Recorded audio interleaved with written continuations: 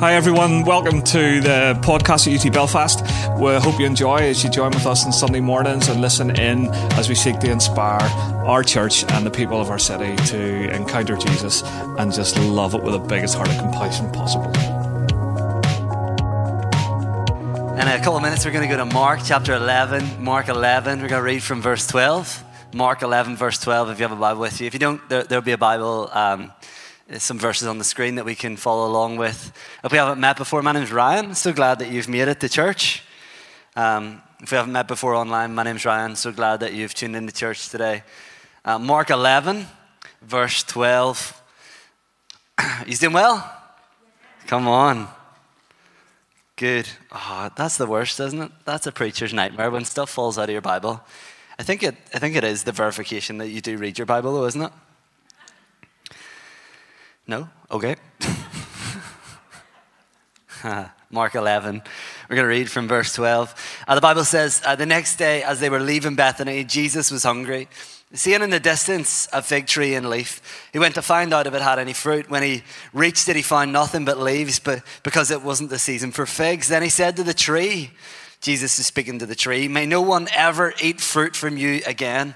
And his disciples heard him say it. On reaching Jerusalem, Jesus entered the temple courts and began driving out those who were buying and selling there. He overturned the tables of the money changers and the benches of those who were selling doves and wouldn't allow anyone to carry merchandise through the temple courts. And as he taught them, he said, "Is it not written, my house will be called a house of prayer for all nations, but you have made it a den of robbers." The chief priests and the teachers of the law heard this. They began looking for a way to kill him, for they feared him, because the whole crowd was amazed at his teaching. When evening came, Jesus and his disciples went out of the city, and in the morning, as they went along, they saw the fig tree withered from the roots. Peter remembered and said to Jesus, "Rabbi, look, the fig tree you cursed has withered. Have faith in God." Jesus answered. I wonder, on this 11:30 service, just turned lunchtime, on this Sunday, I wonder if when you get hungry, you get angry. Anybody there? I think the dictionary calls it hangry, right? Anybody hangry? Okay, you're going to play that game with me where you look blankly. Is there anybody that you're with in church today who gets a little bit hangry? Anybody want to tell the truth and shame the devil? Yep, okay. I see some of us are willing to be Christians and others are going to keep secrets. I appreciate the loyalty.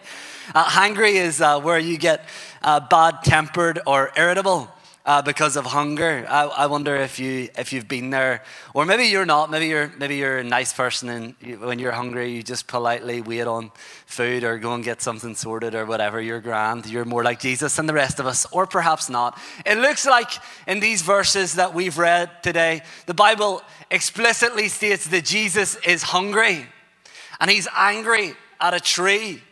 And so the title of this morning's message is Holy and Hangry. Everybody say holy and hangry. Come on, holy and hangry. Jesus is holy, and it seems to be, at least on the very surface level, that he seems to be hangry. He seems to be hungry and angry.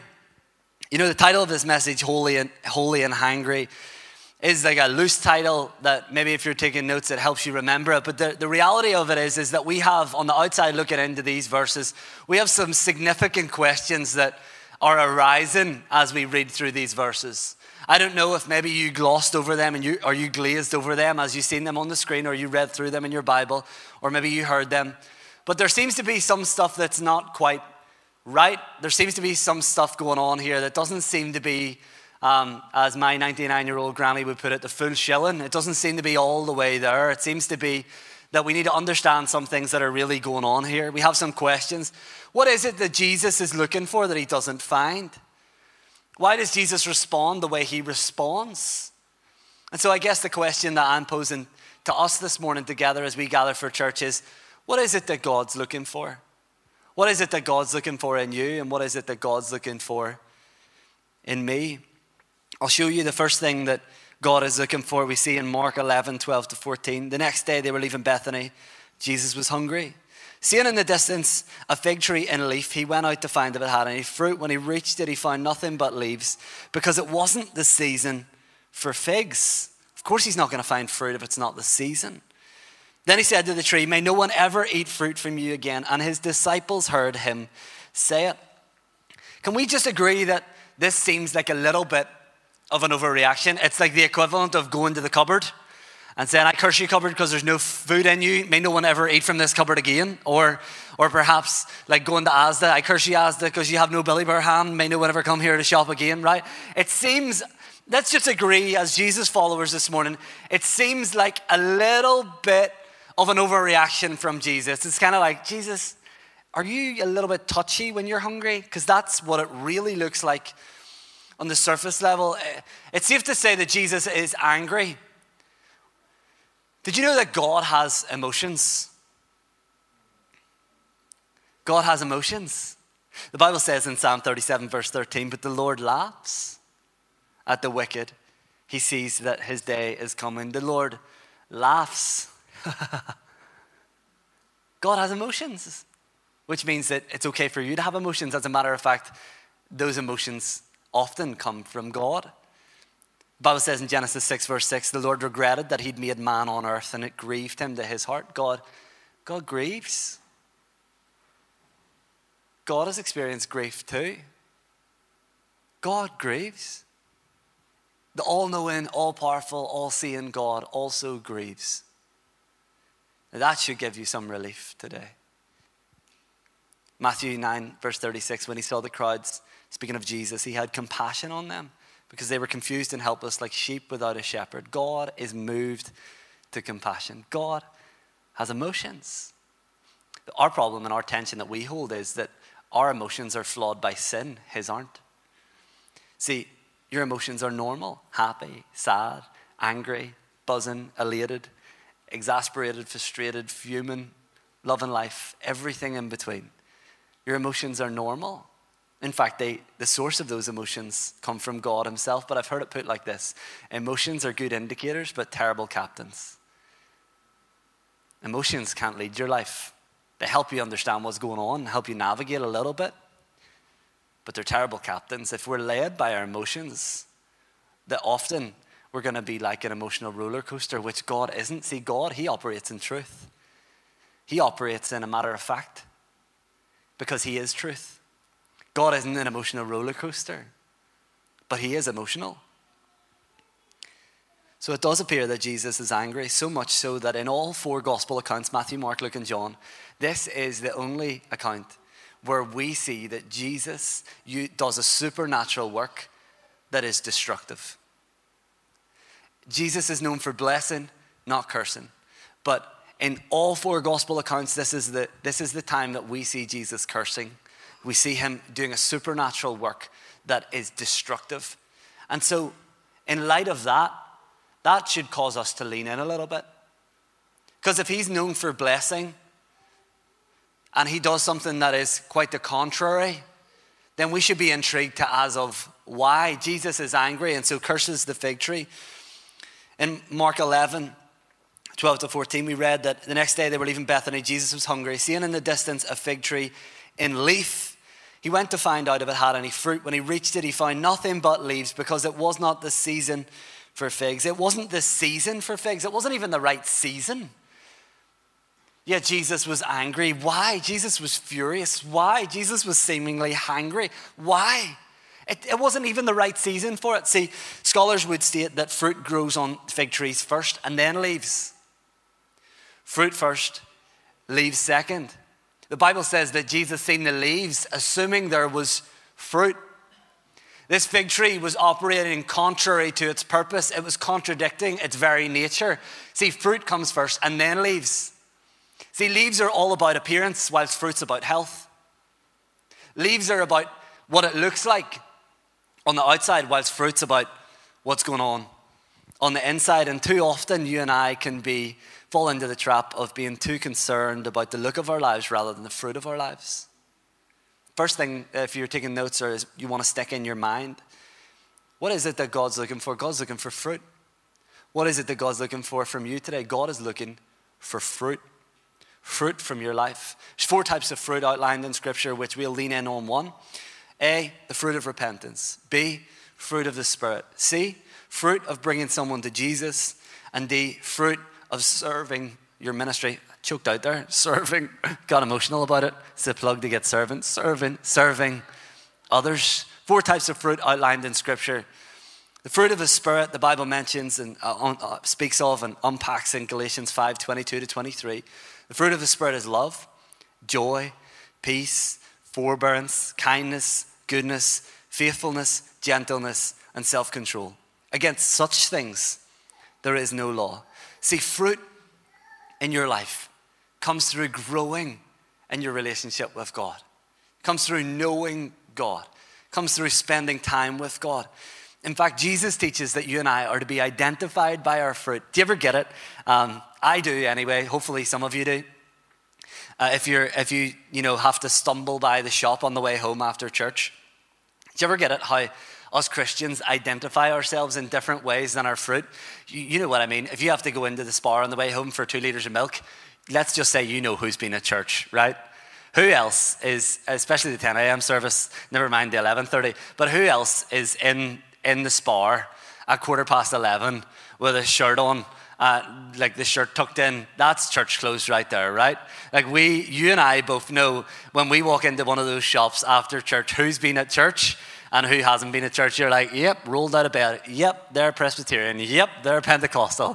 Pentecostals usually their hair's everywhere because they've been jumping in worship. Yep, they're a Baptist. Yep, right, we identify, or maybe you don't identify by the outfit, but you identify by speech, because us Christians, we tend to use like thee, thou, though. We tend to talk a whole different language that doesn't seem to be tongues, right? Like we talk in what would be described as, some people call it Christianese. Like we use Christian words and Christian phrases that other people are like, What are you talking about? Have you asked brethren for thy forgiveness of thy sin? You're like, what are you?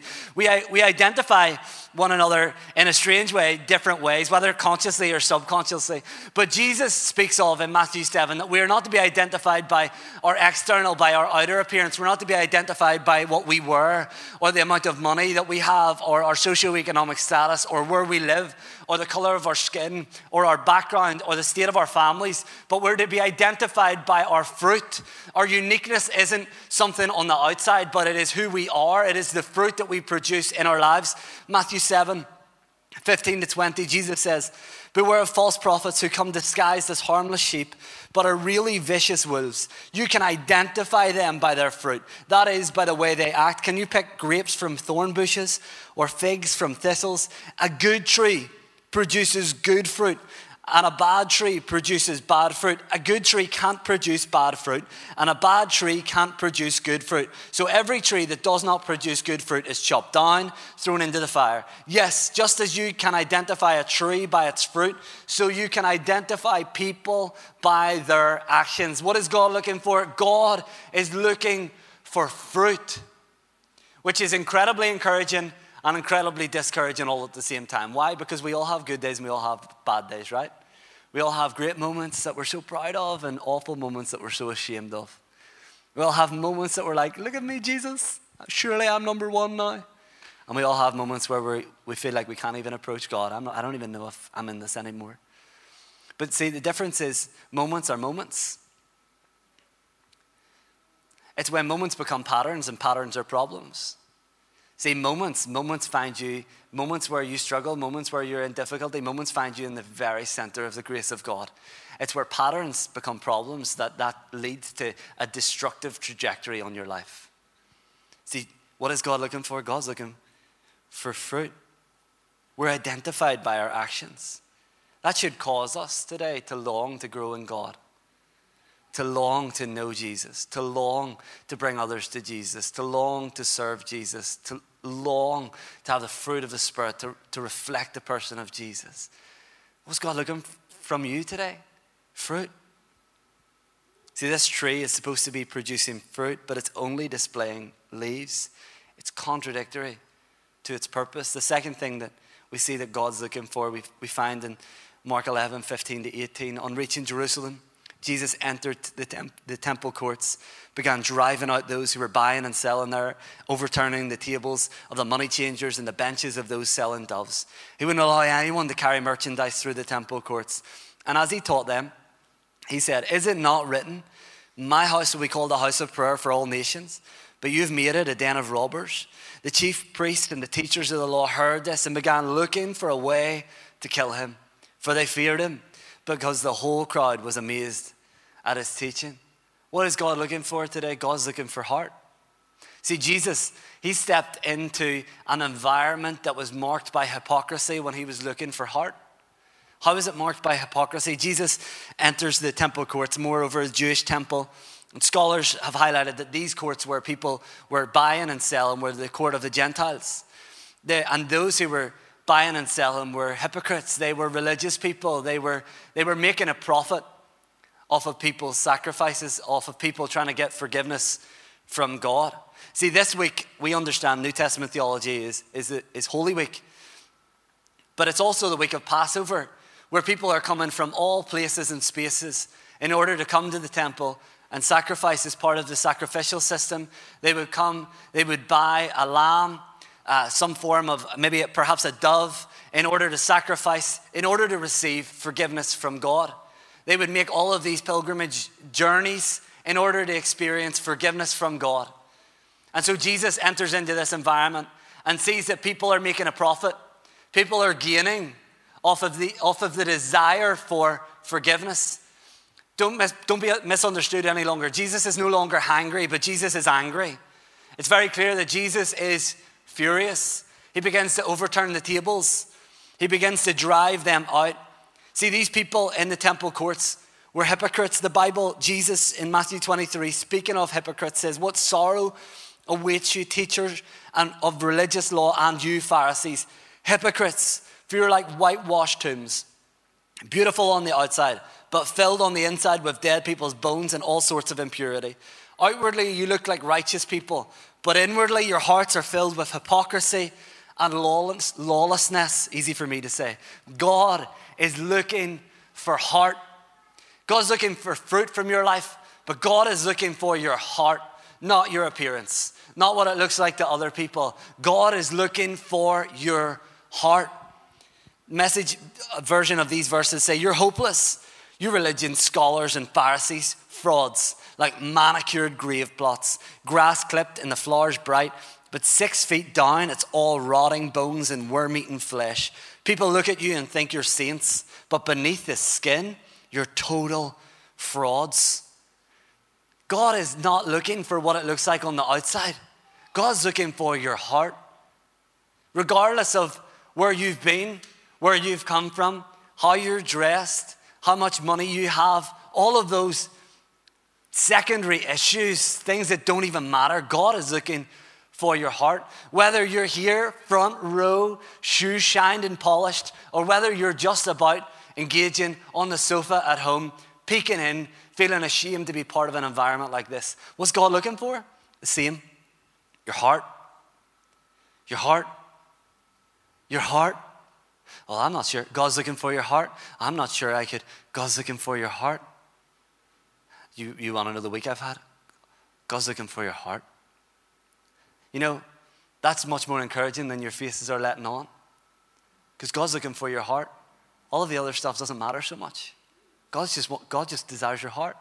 Jesus entered the temple and he was angry. He was angry at hypocrisy. He was angry at a corrupt system. He was angry at playing religion, when in actual fact, God desires the heart. See, the Bible says in Leviticus 5 verses 7, anyone who can't afford a lamb is to bring 2 doves. Remember, Jesus overturned the table of those who were selling doves. Why? Because anyone who can't afford a lamb is to bring 2 doves or 2 pigeons to the Lord as a penalty for their sin. One for a sin offering and the other for a burnt offering. See, these people were making a profit off people's poverty, when in actual fact it doesn't matter how much money you have. Jesus actually desires forgiveness. He desires heart. He was furious. Later on, this caused Jesus to be angry. Why? Because behold the Lamb of God who would take away the sin of the world. He was about to take this on himself. No longer would you need to pay extortionate amounts for a dove. No longer would you pay what you couldn't afford in order to receive forgiveness.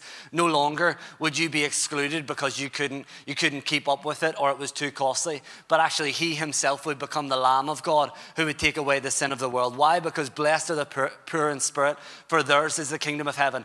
This is why Jesus was angry, because he stepped into an environment marked by hypocrisy, marked by corruption, and he was about to flip it all on its head. Soon, in the form of Jesus the Messiah, the Savior of the world, no longer would they have to be extorted to receive forgiveness. The Bible says, 2 Corinthians 5:21, God made Christ, who never sinned, to be the offering for our sin, so that we could be made right with God through Christ. Come on, it doesn't matter what you look like. It doesn't matter where you've been. As a result of what Jesus has done, you could be made right with God through Christ. You want the reality of it today?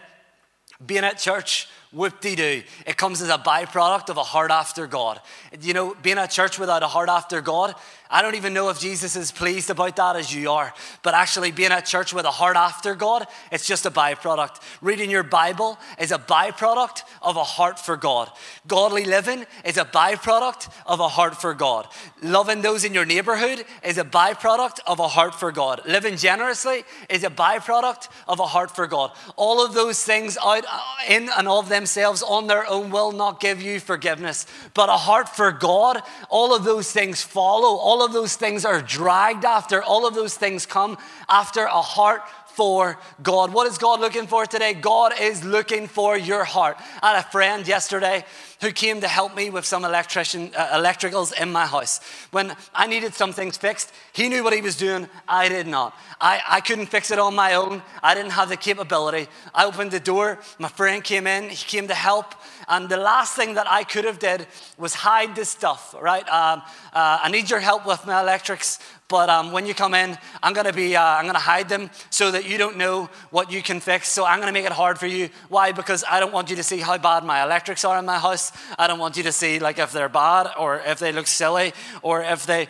Why? Because that would come out of a pride. It would come out of an insecurity. It would come out of a weird place. We would all agree that if you ask for help from somebody who has the capability and the ability to fix the problem that you're facing, why would you invite them in and then hide the problem from them? We would all agree, unless we would all agree that would be not such a bright idea. If you're going to invite them in, then you may as well let them fix the problem, right? We would all agree that. Can you nod for me? Yes, we would all agree that. But yet so many of us, we invite Jesus in and then we stand like this. Just keep your distance, God. Just don't look at this part of my life. We hide it from him, but yet he has the capability. He has the ability. He has the capacity to fix it. But yet out of our insecurity, out of our pride, out of our shame, we hide it from him like some sort of strange religious game, when in actual fact, we don't need to be ashamed. We don't need to be insecure about it. We don't need to be proud, but we can say, you know what, God, you have my heart. There it all is. I'm going to let you in. I'm not going to keep these things in my life socially distant from you, but I'm going to let you in and invade every area of my life because I know that's where you're able to fix. And I know as a result of that I will walk in your purposes and in your plans for my life. What is God looking for today? God is looking for your heart. Come on, God is looking for your heart. Are you willing to give him it? God is looking for your heart. These verses that we read, Mark uses what scholars would understand as a sandwich effect, where he uses two things to create one lesson. See, Jesus, he curses the tree and then he cleanses the temple. He curses the tree, cleanses the temple. It was a foreshadow of what was to come. In Galatians 3:13, you can read it along on the screen. Christ has rescued us from the curse, interesting choice of words, pronounced by the law. When he was hung on the cross, he took upon himself the curse for our wrongdoing. For it's written in the scriptures, cursed is everyone who is hung on a tree. Remember, Jesus, he curses the tree. It's a foreshadow of what is to come. And then he accepted a cursed tree. Why did he accept a cursed tree? In order to cleanse the New Testament temple, you and me. See, the Bible says in 1 Corinthians 6:19, don't you realize that your body is the temple of the Holy Spirit who lives in you, was given to you by God? You do not not belong to yourself. See, Jesus has made you and I right because he accepted a cursed tree in order to cleanse you and me. What does he require in order to cleanse our lives?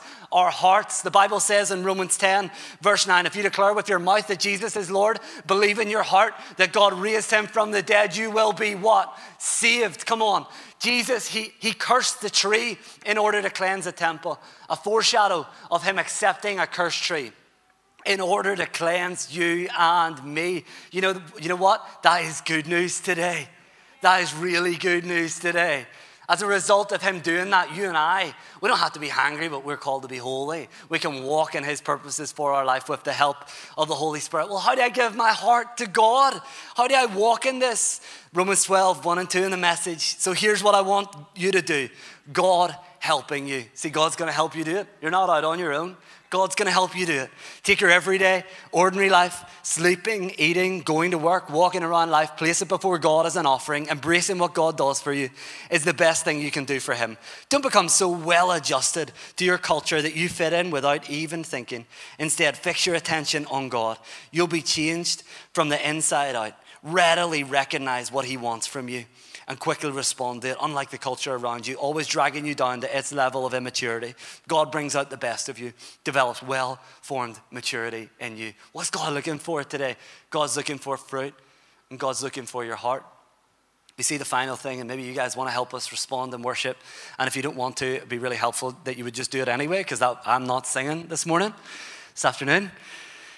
Unless like we want to take a vote on it, and I'll give it my best shot. But I don't think I would win that vote either. Yeah, no. Final thing that we see that God's looking for is that God is looking for faith.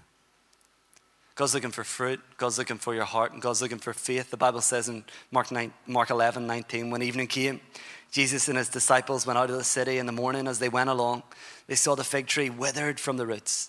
Peter remembered and said to Jesus, Rabbi, look, the fig tree you cursed has withered. Have faith in God.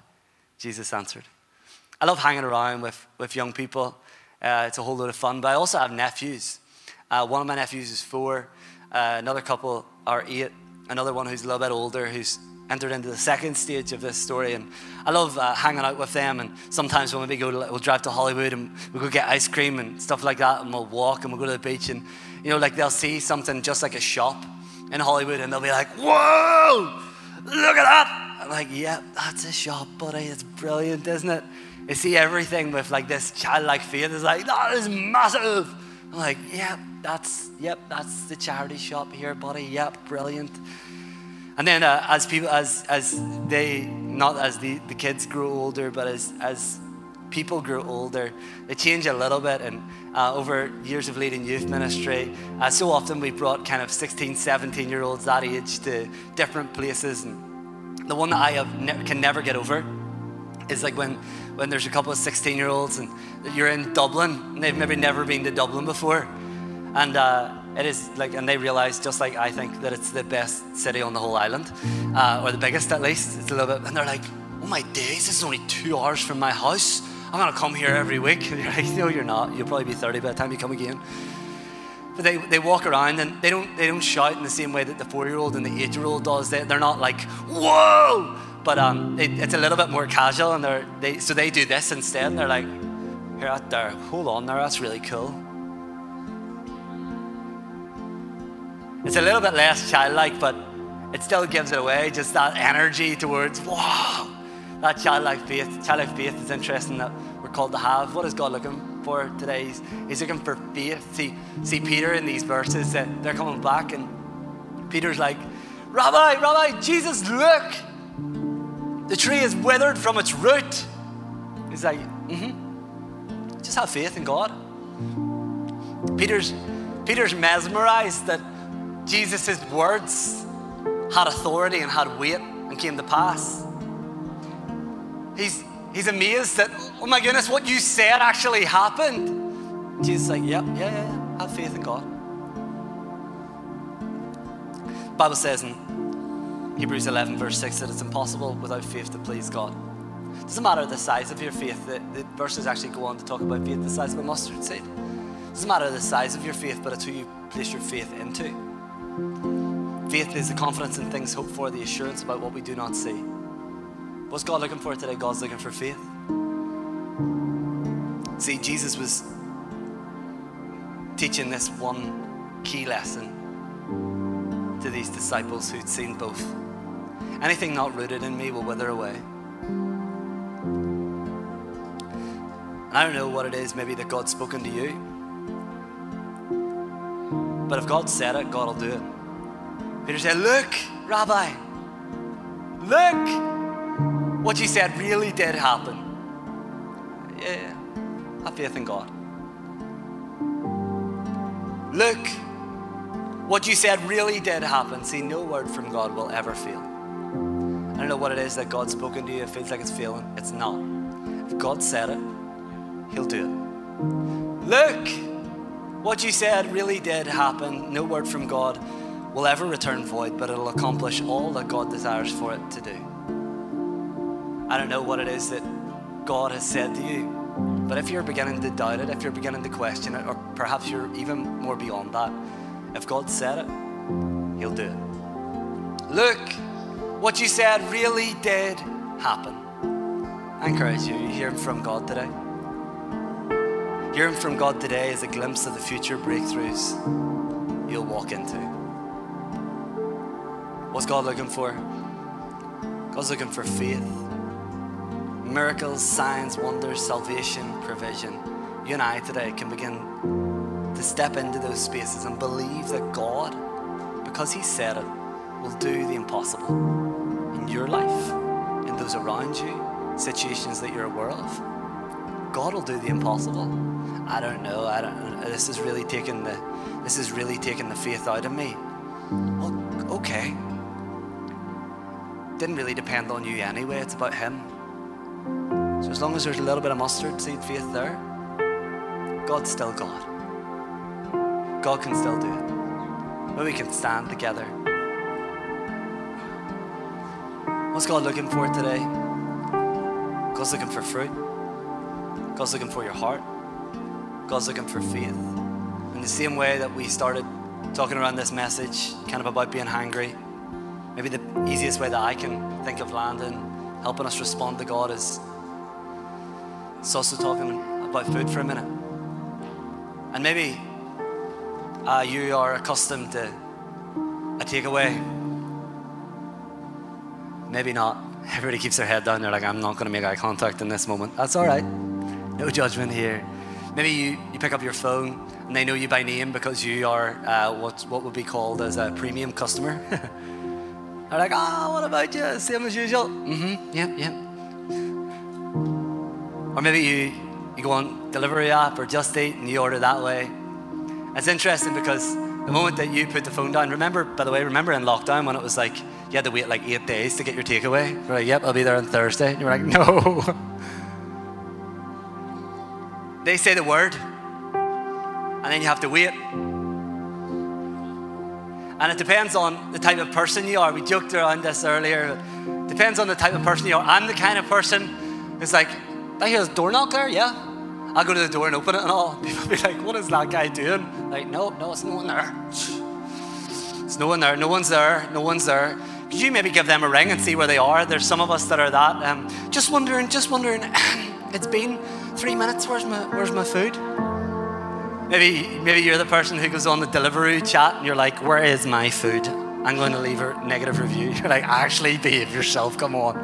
But we all wait differently, don't we? But when the deliverer comes, it's worth it. And the wait was worth it. Ooh, unless it's really not. But usually it's like, ooh, get that food down there. Let's get it going. If you're that type of family, the plates are heated. And if you're a heated plate type of family, you're wondering, is there any such thing as a cold plate type of family? And if I've just rocked your world by telling you to heat your plates, thank me later. What are you saying? I'm saying that when the deliverer comes, regardless of the wait, regardless of the length of time, that it's worth it. But in between them saying the word and the door knocking, it's a little bit like limbo land. Especially when you're desperate.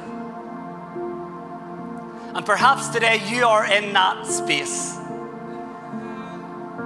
Let me reassure you, your deliverer is coming. His name is Jesus. He is your coming King.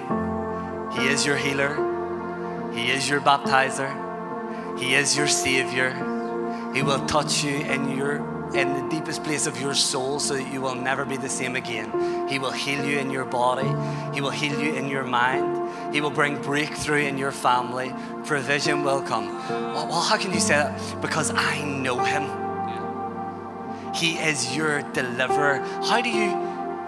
Because of this book. Because of, if he said he'll do it, he will do it. So Holy Spirit, help us center our minds on Jesus right now. And Jesus, in this room, where we're longing for you, where some are longing for a breakthrough in their body, we ask that you would heal in the name of Jesus.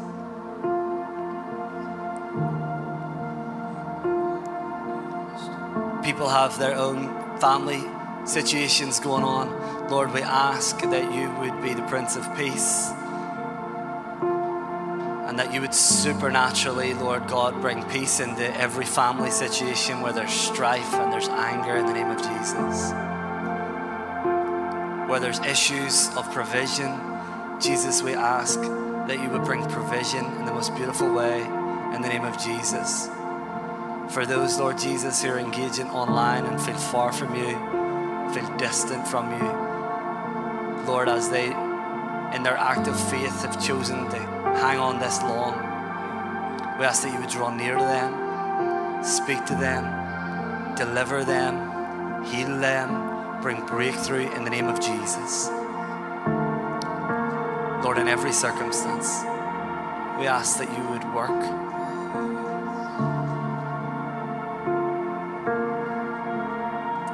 In Jesus' name, amen.